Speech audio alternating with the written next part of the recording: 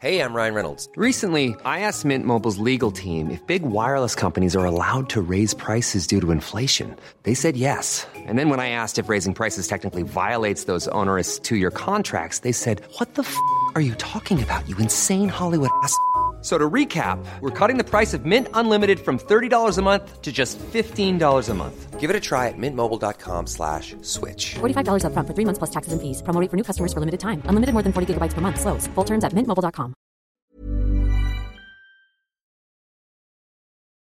A warning before you go on. This episode contains descriptions of death and injury that some listeners might find upsetting.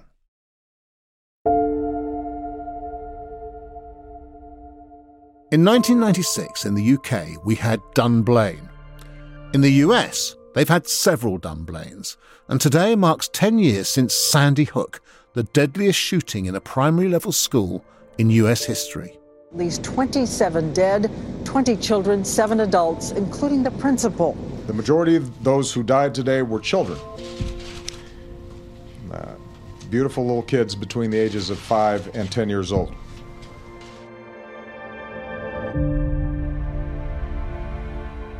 In the decades since, mass shootings have continued to hit the top of the news bulletins, and some of the most terrible have all had something in common.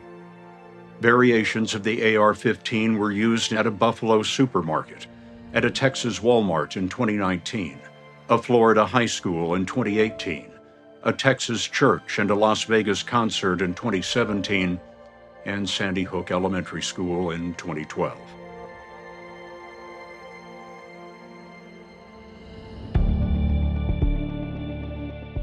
Killers have continued to get hold of these AR-15 style assault weapons before turning them on their fellow citizens and fellow pupils. Luke will always be young. Just he never has to worry about taking SATs, because he never has to worry about anything else the rest of him. So he had the perfect life the 15 years he was here.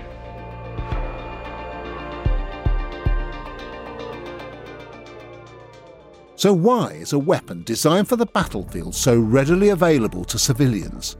Why does America allow it to happen? You're listening to Stories of Our Times from the Times and the Sunday Times. I'm David Aronovich. Today, the soldier's gun in the civilian's hand. How the AR-15 became the mass murderer's weapon of choice.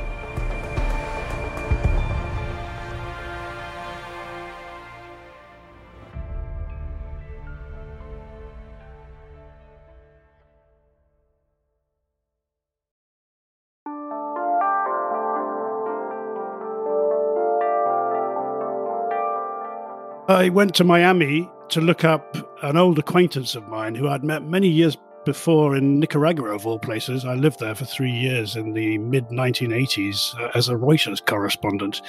And Manny Alvarez, who's a Cuban-American, was working there for CBS as a cameraman. He's since retired, and he has a large collection of guns. Matthew Campbell is foreign features editor for the Sunday Times. He invited me to go to the shooting range, and so he, first of all, showed me his vast collection of weapons in his safe in a garage. When you say vast collection, how many weapons did he have, roughly?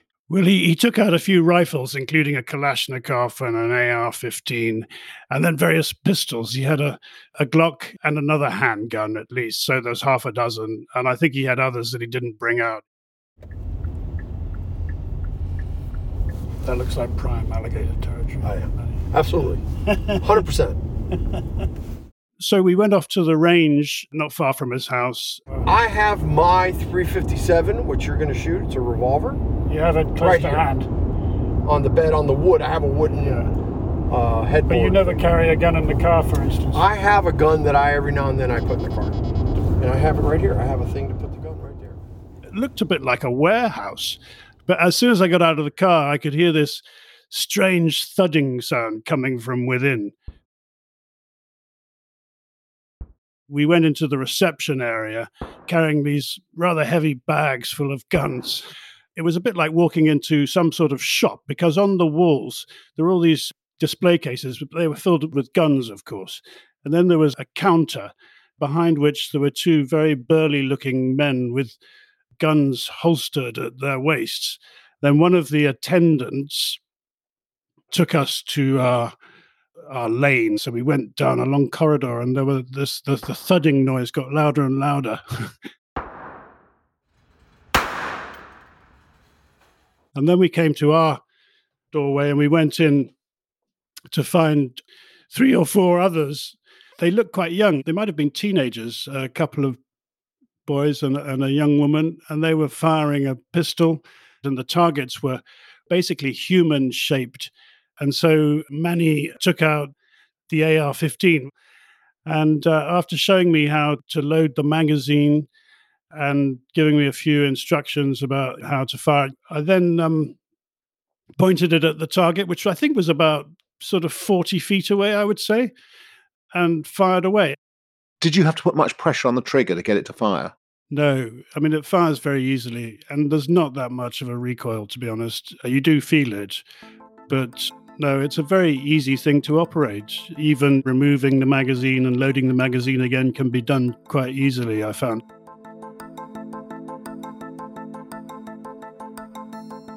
So this is a gun which seems to be very, very powerful, but actually very easy to operate. So I think it's time for you to tell us about where this gun comes from, what its origins were, and what its original purpose was. Well, it was developed by a small company called Armalite in the 50s. The American military was looking for a light weapon, easy to operate on the battlefield, and a very powerful weapon as well at the same time. This is the Armalite AR-10, the modern combat rifle, a lightweight, rugged, and versatile weapon that combines the accuracy of a sniping rifle with the firepower of a machine gun. They tried this weapon out in the early stages of the Vietnam War, and there's a report from the time, a military report, an assessment of the capabilities of the AR-15. It expressed satisfaction with this gun and its so-called lethality because an American soldier had fired it at a Viet Cong soldier at a distance of 49 feet and taken the head off. And so that tells you just how powerful it is. It was adopted thereafter by the American military, or versions of it. And so it's been in service ever since in the American military, effectively.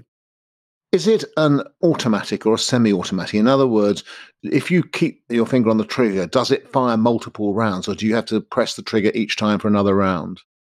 The version they sell to civilians these days is semi-automatic in that you have to keep pulling your trigger to fire it. The military version can be fully automatic. Let's talk about how this weapon eventually moved from military use only, that's what it's developed for, into the civilian population. When did that start happening?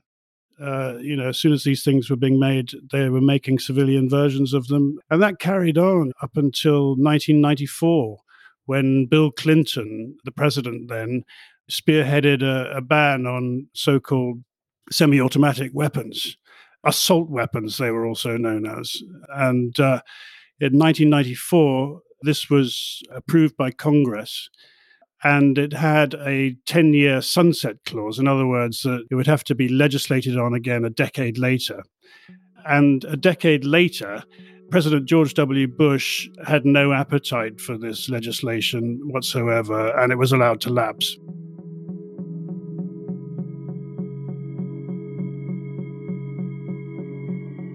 Essentially, you couldn't sell these things for 10 years between 1994 and 2004.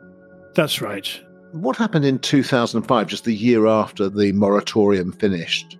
The gun industry could not believe their luck. Basically, Congress approved legislation that exempted them from any liability whatsoever for the improper use of their weapons. In other words, for the illegal use of these guns. And so they weren't liable in any way for mass killings or slaughter, murders, anything like that. They would not be held to account.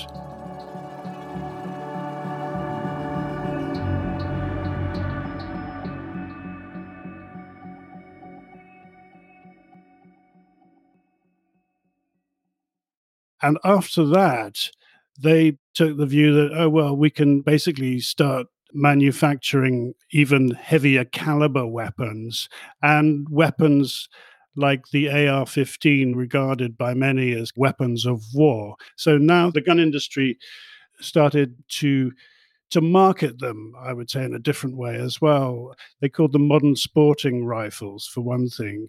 They were also gradually being sold more and more across the country. So manufacturers feel emboldened, in a sense, to kind of market their weapons. What kind of marketing did they use to make something like the AR-15 an attractive buy? The lifting of the ban coincided in 2004 with what some people have described as a wave of post-9/11 patriotism. And basically, America was at war as well. If you recall, there were wars going on in Iraq and Afghanistan, referred to as the sandbox wars by many in the American military. And these were the weapons that were being used by American soldiers. And so people at home were watching these images on TV of the lads cradling these guns on distant battlefields. And it became seen as an American rifle, and it became also seen as a patriotic thing to do, almost to acquire one of these guns. Talking to people in the industry too, including a dissident gun industry executive who left his job in dismay at the rise of the AR-15 and the way it was being marketed.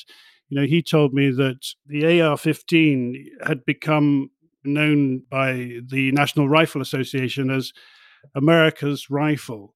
That was their sale pitch, effectively, that it was America's rifle.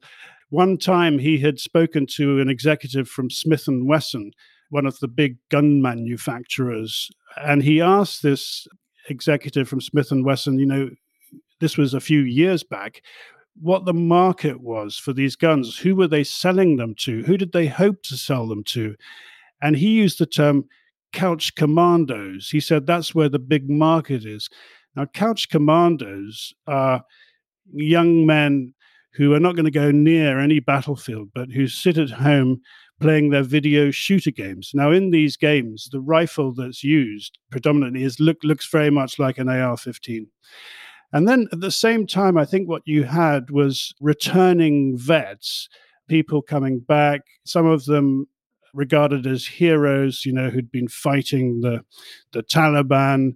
You know, they were returning home to heroes' welcomes. And the NRA quite cleverly sort of hit upon the idea of basically turning them into celebrities. They would invite them to gala dinners and they would make the speeches. And these guys would then be invited to gun shows where people would line up to get their autographs. Matthew, why do people believe that AR-15 should be available to civilians? I mean, what's the point of it?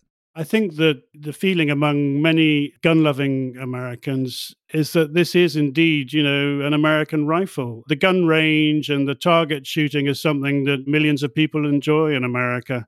And it's become a popular totem for gun rights advocates, all the more so for fundamentalists on this issue, such as the congresswoman in Colorado who was recently elected, narrowly, I have to say, but she was re-elected after making bizarre statements about the AR-15, including one in which she addressed a crowd in Colorado saying that, you know, it was a shame that Jesus Christ didn't have one because he might not have been crucified if he'd owned a few AR-15s. On Twitter, a lot of the little Twitter trolls, they like to say, oh, Jesus didn't need an AR-15. How many AR-15s do you think Jesus would have had? Well, he didn't have enough to keep his government from killing him. So, I mean, it's mind-boggling. One point to mention at this stage, perhaps, is that these weapons account for only a small amount of deaths. It's handguns that kill most Americans, and we're talking about 45,000 people a year at this point. Gun deaths are running at their highest level ever. It's the handguns that are routinely used on a daily basis and kill most people. But the assault weapons have emerged as one of the characters in some of the most horrendous mass shootings in American history, and that seems to be a recent trend. The AR-15 has become the weapon of choice for mass killers.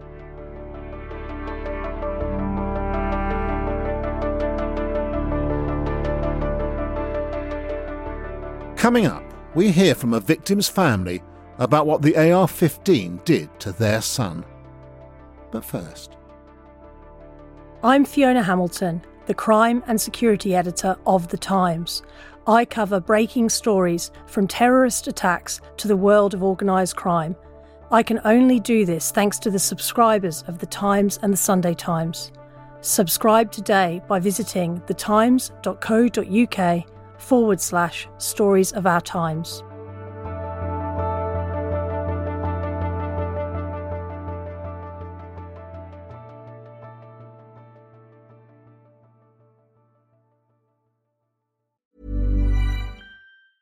It's that time of the year. Your vacation is coming up. You can already hear the beach waves, feel the warm breeze, relax, and think about work. You really, really want it all to work out while you're away. Monday.com gives you and the team that peace of mind. When all work is on one platform and everyone's in sync, things just flow. Wherever you are, tap the banner to go to Monday.com.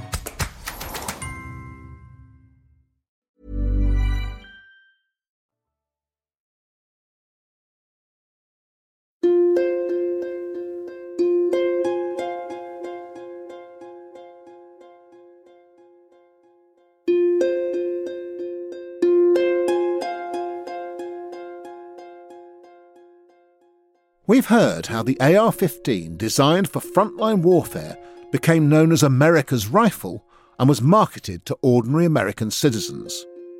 And, in the last decade, it became something else again. This morning, the Sandy Hook Elementary School was full of kids concerned about Christmas. And then, at 9:40 a.m., shots rang out. America is just now coming to grips with what unfolded here in the early morning hours here in Orlando, a massacre at a gay nightclub. By the time it was all over, at least 50 people dead, even more injured tonight. At least 58 people now dead, more than 500 people wounded in a horrific shooting on the Las Vegas Strip. It's the deadliest mass shooting in modern United States history.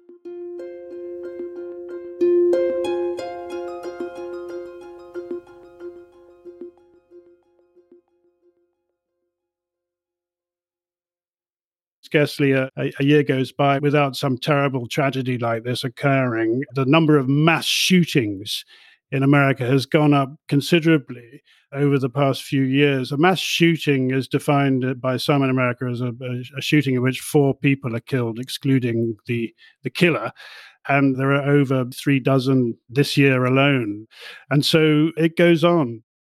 One that a lot of us remember particularly because of the way in which some of the friends of the victims spoke out afterwards was Parkland, Florida in 2018.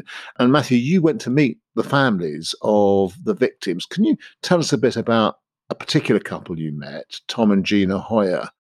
Yes, among the victims was a young man called Luke Hoyer.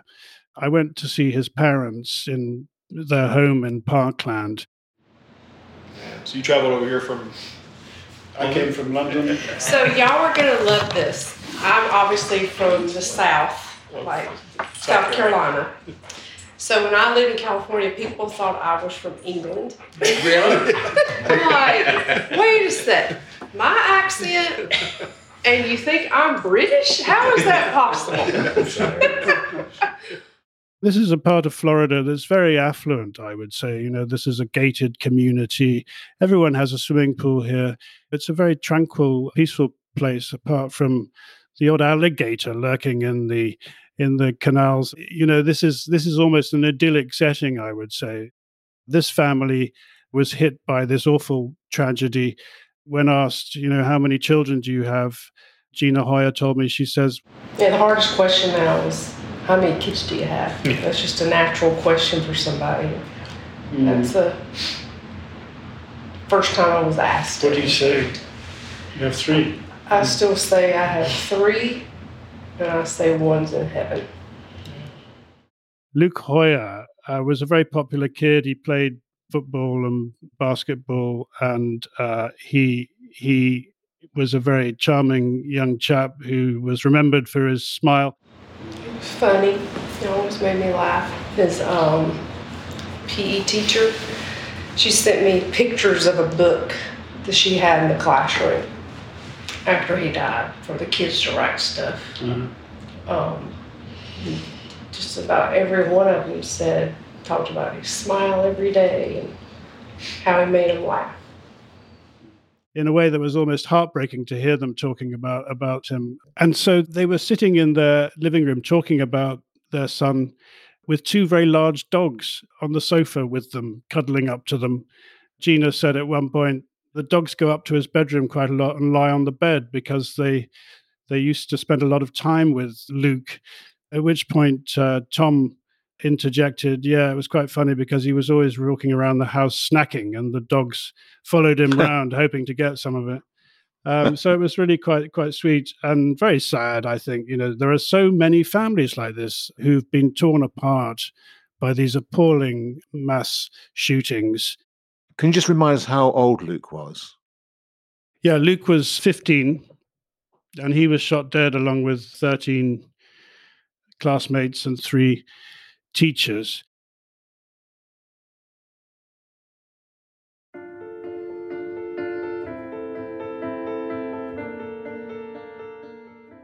The Hoyers were attending the trial of Nicholas Cruz, the killer, and I went in with them on the day that the prosecutor was summing up. They were forced to listen yet again, to the awful details that have come out during the trial, which had been going on for several months.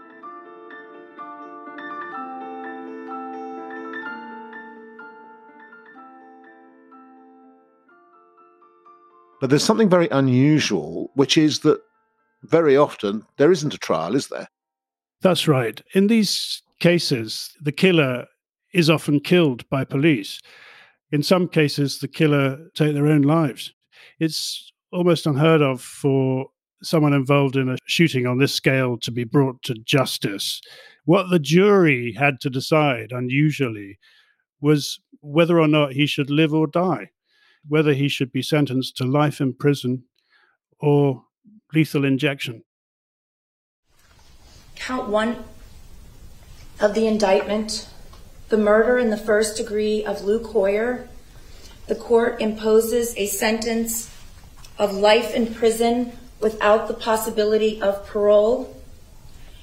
Count 2 of the indictment, the murder in the first degree of Martin Duque Anquiano. In the end, he was sentenced to 34 consecutive life terms, which means he'll never get out of prison. During the course of the trial, did we get to understand what motivated him and also how he managed to get hold of the weapon that he used to kill Luke and those other people? Yeah, Nicholas Cruz, at the time this happened, was 19 years old and a former pupil of the school. He came from a very troubled background. His mother was an alcoholic, drug addict, and he was basically farmed out to another family and adopted when he was very young. He was often in trouble with the school and with local authorities generally. He had a history of anger management issues. This was a boy who went around with a swastika on his backpack. He was known as very strange. His doodles were pictures of people shooting each other and things like that. And this was so noticeable to his classmates that there was something wrong with this kid. The teachers who dealt with him, I think, frankly, were afraid of him. And all of this came out in the trial. And it led to the feeling that basically these families with pupils in the school had been very badly let down by, the local administrative bodies. This just could have been prevented if people had paid enough attention. And the AR-15 that he used to carry out this massacre, he bought in a gun shop. in spite of the fact that he was known to the authorities as a troubled individual. But as Cruz had no criminal record and was over 18, he was able to buy the gun legally after passing an instant online FBI background check. In other words, if there had been any checks in place, it could be that the gun would never have been sold to him.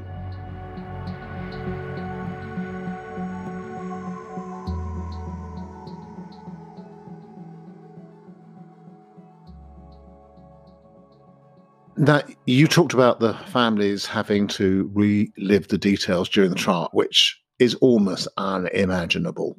And one of the things that they will have been told is about this weapon and how powerful it was and what kind of damage it does. And we had a discussion about this when we were talking about how to make this podcast. And in the end, what we decided was we've got to say the truth about what the impact of a gun like this is. There's no point in hiding it, even if it is really not nice. As I was talking to the Hoyers, Tom began to tell me about what they had heard in the course of the trial. And he said some of the details were unimaginably painful. For them, it was to do with the type of injuries that had been caused to these children. They had had no idea initially after it happened about some of these details. This is a gun that's so incredibly powerful. It fires bullets at a very high velocity. They're small. They're designed to be carried by soldiers in battle, and so you need to be able to carry quite a few of them. And bullets, can weigh quite a bit when you have 100 or more. So when this bullet enters the body, it sometimes just disintegrates. And Tom said that this is something that had come out in the trial that he had heard for the first time. Some of the descriptions of, they talk about snow, bullets going so fast that when it hits the body, it just explodes into 1,000 pieces. And it looks like on an x-ray, just snow. The autopsy reports were hard and, and just as an example, one of the things that they told us, and we believe for the last 4 years, was Luke was shot 4 times because he had 4 wounds. Mm-hmm. But it turns out he was shot twice. But one of the bullets went in, out, and back in. And so the one bullet was 3 of the wounds. And it's a weapon designed to create the most damage, and it does. So it's really quite disturbing. For what they had to sit through, I think, was very painful.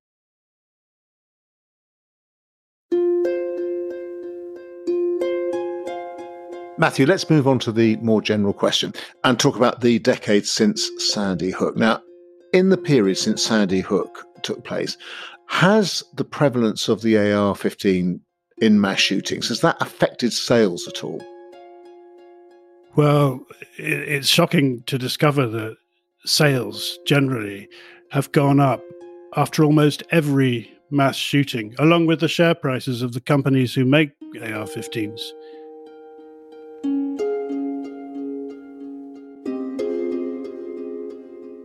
And I think the logic behind this is that people are convinced every time something like this happens, it is such an appalling thing that dominates the news for days on end, especially when it's a question of children being killed in their classrooms, and particularly at Sandy Hook, when these were, the youngest is a 5-year-old. So the logic is that the government obviously is going to do something about this. They're going to introduce gun controls. Therefore, now is the time to go out and buy more guns, because we won't be able to further down the road because the government will introduce gun controls. And this happened particularly under the presidency of Barack Obama. Gun sales went through the roof. The Americans were convinced that he was going to do something about it. And of course, he wasn't able to. He tried to reintroduce the ban on assault weapons and failed, even though he controlled Congress. The Democrats were in power. they could not get this through again. And it's testament to the power of the NRA, I think. The funding of the NRA is the lifeblood of many a political campaign in America, not just on the Republican side, I hasten to add. And so they have this incredible power and influence. So gun sales, yes, have climbed and climbed. Now, funnily enough, when Trump came to power, there was a syndrome that the gun industry complained about as the Trump slump. Sales fell. People knew that the government under Trump was not about to take away their guns. Could we dig a bit more into the profits that are to be made from gun sales? Maybe look at a couple of specifics. Smith & Wesson posted sales last year of over $1 billion. And Ruger had profits of over $200 million. These are record profits. In 2021, gun sales were about 20 million. Sales have never been higher than they are now.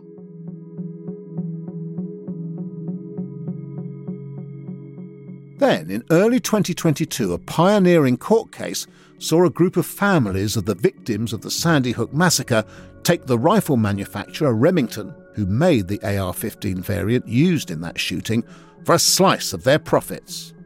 The Associated Press reporting that Remington will be paying $73 million to the victims' families. Well, now the outcome of this, the fact that this lawsuit really took a different approach by attacking the marketing strategy of Remington, opens the doors possibly for more victims of gun violence to sue gun manufacturers.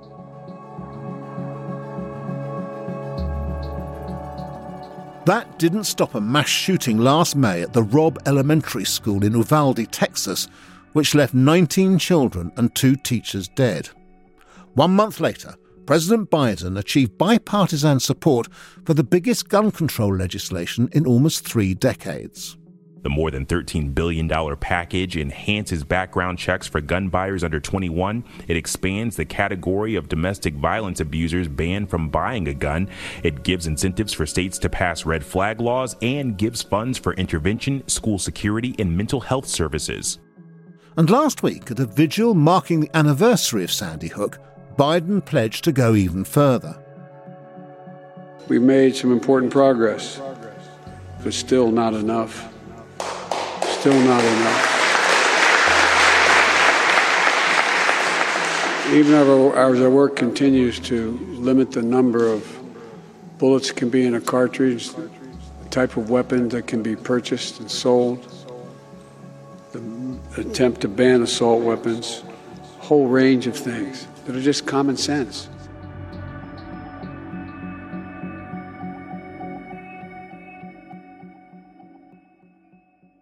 I think, frankly, nobody's really expecting progress on this. It's such a divisive issue.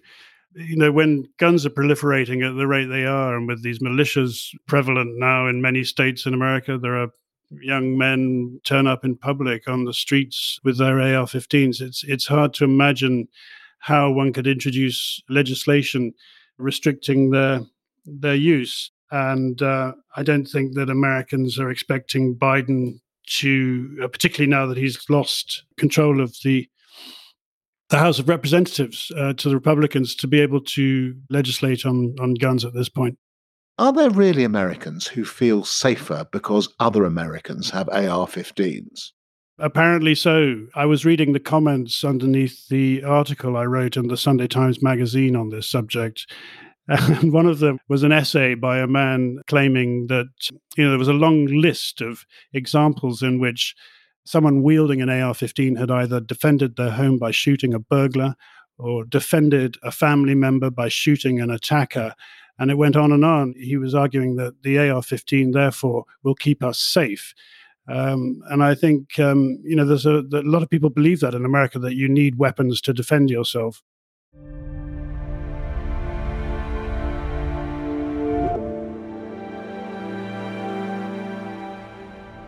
This is a proposition that is being tested to other people's destruction. The killings continue. 10 people were killed when a gunman opened fire.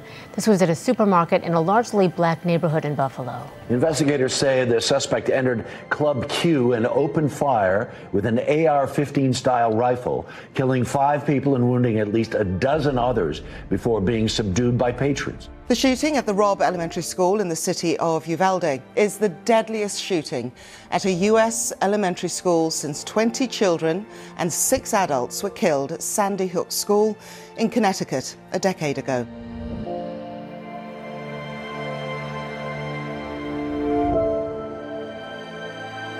And it's the same old question. When will it be sacrifice enough?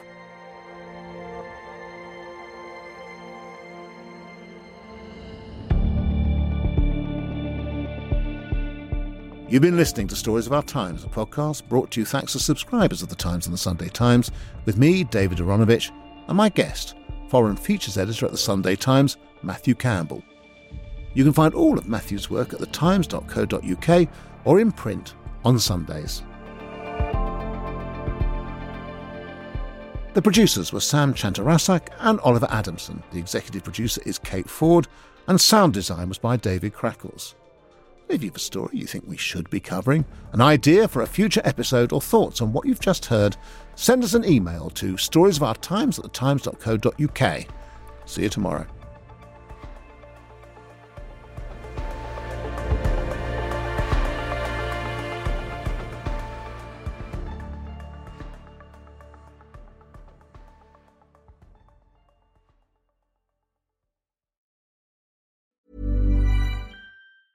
Cool fact, a crocodile can't stick out its tongue. Also, you can get health insurance for a month or just under a year in some states. United Healthcare short-term insurance plans, underwritten by Golden Rule Insurance Company, offer flexible, budget-friendly coverage for you. Learn more at UH1.com. When you make decisions for your company, you look for the no-brainers. If you have a lot of mailing to do, Stamps.com is the ultimate no-brainer. Use the Stamps.com mobile app to mail everything you need to keep your business running with up to 89% off USPS and UPS. Make the same no-brainer decision as over 1 million other businesses with Stamps.com. Use code PROGRAM for a special offer. That's Stamps.com, code PROGRAM.